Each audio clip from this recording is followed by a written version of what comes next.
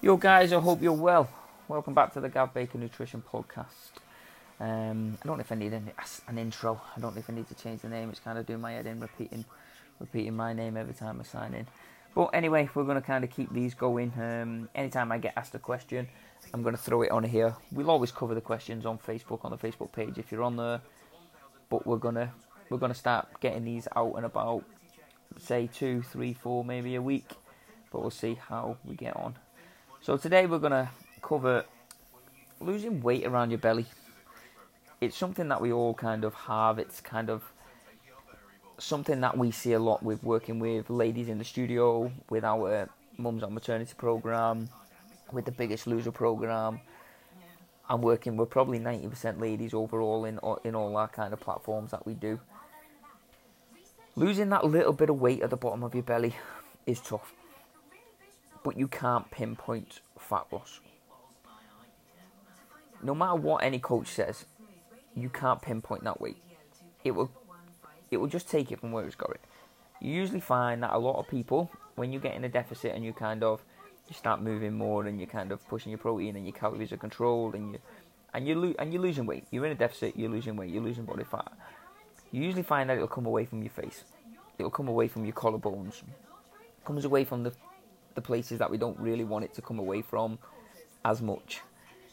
And then once you start getting into a proper deficit and you're kind of losing weight and you're constantly losing weight, you're constantly moving forward, you'll find that your top abs will kind of come on show first. Those top 2 abs are the ones that kind of come on show. Then as you carry on and it gets harder, because obviously the smaller you get, the deficit has to come down, because you can't say if you're 2,500 calories on whatever weight and you lose a stone, it's not 2,500 calories anymore. You have to kind of reduce your weight depending where you're going, and then you usually get that little podgy bit at the bottom. I've got it. It's kind of something that like we cover, say, a lot in the studio, like especially if you're a lady and you had a baby and that that little bit of belly fat, that little bit of something that like a lot of people want to get rid of. I have got rid of it before, and it wasn't worth the sacrifice to get rid of it, because you have to be really strict with your nutrition, and most people are not willing to give up the social side of things, the nutrition side of things, the alcohol, the calories, to get body fat down that much. And I've been there, and I 100%, I'm telling you, it is not worth it.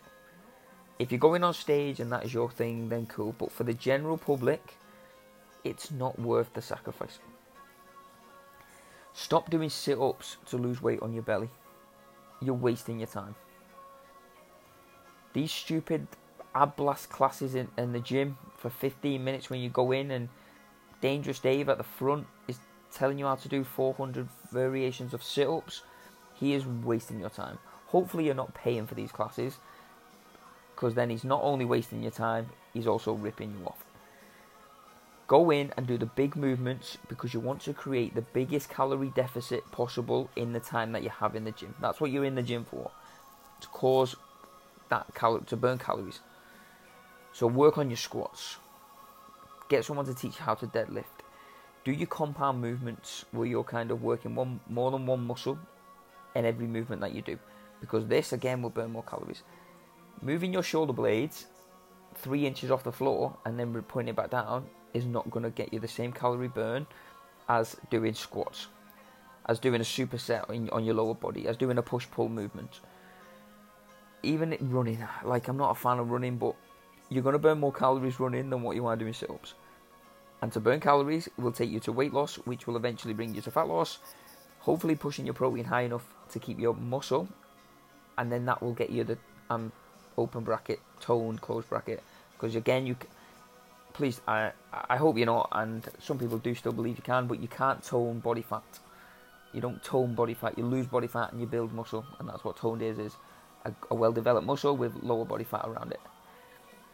So yeah, that's what I'm going to say. Again, we did a big post about it, we've done an email about it, but any questions that I get asked through the day, through email, through my clients, I'm going to put them on here. I'm going to start racking these out. Short little bursts of answering questions. Please stop doing abs for fat loss around your stomach. Get in a deficit, learn what your deficit is for your goals.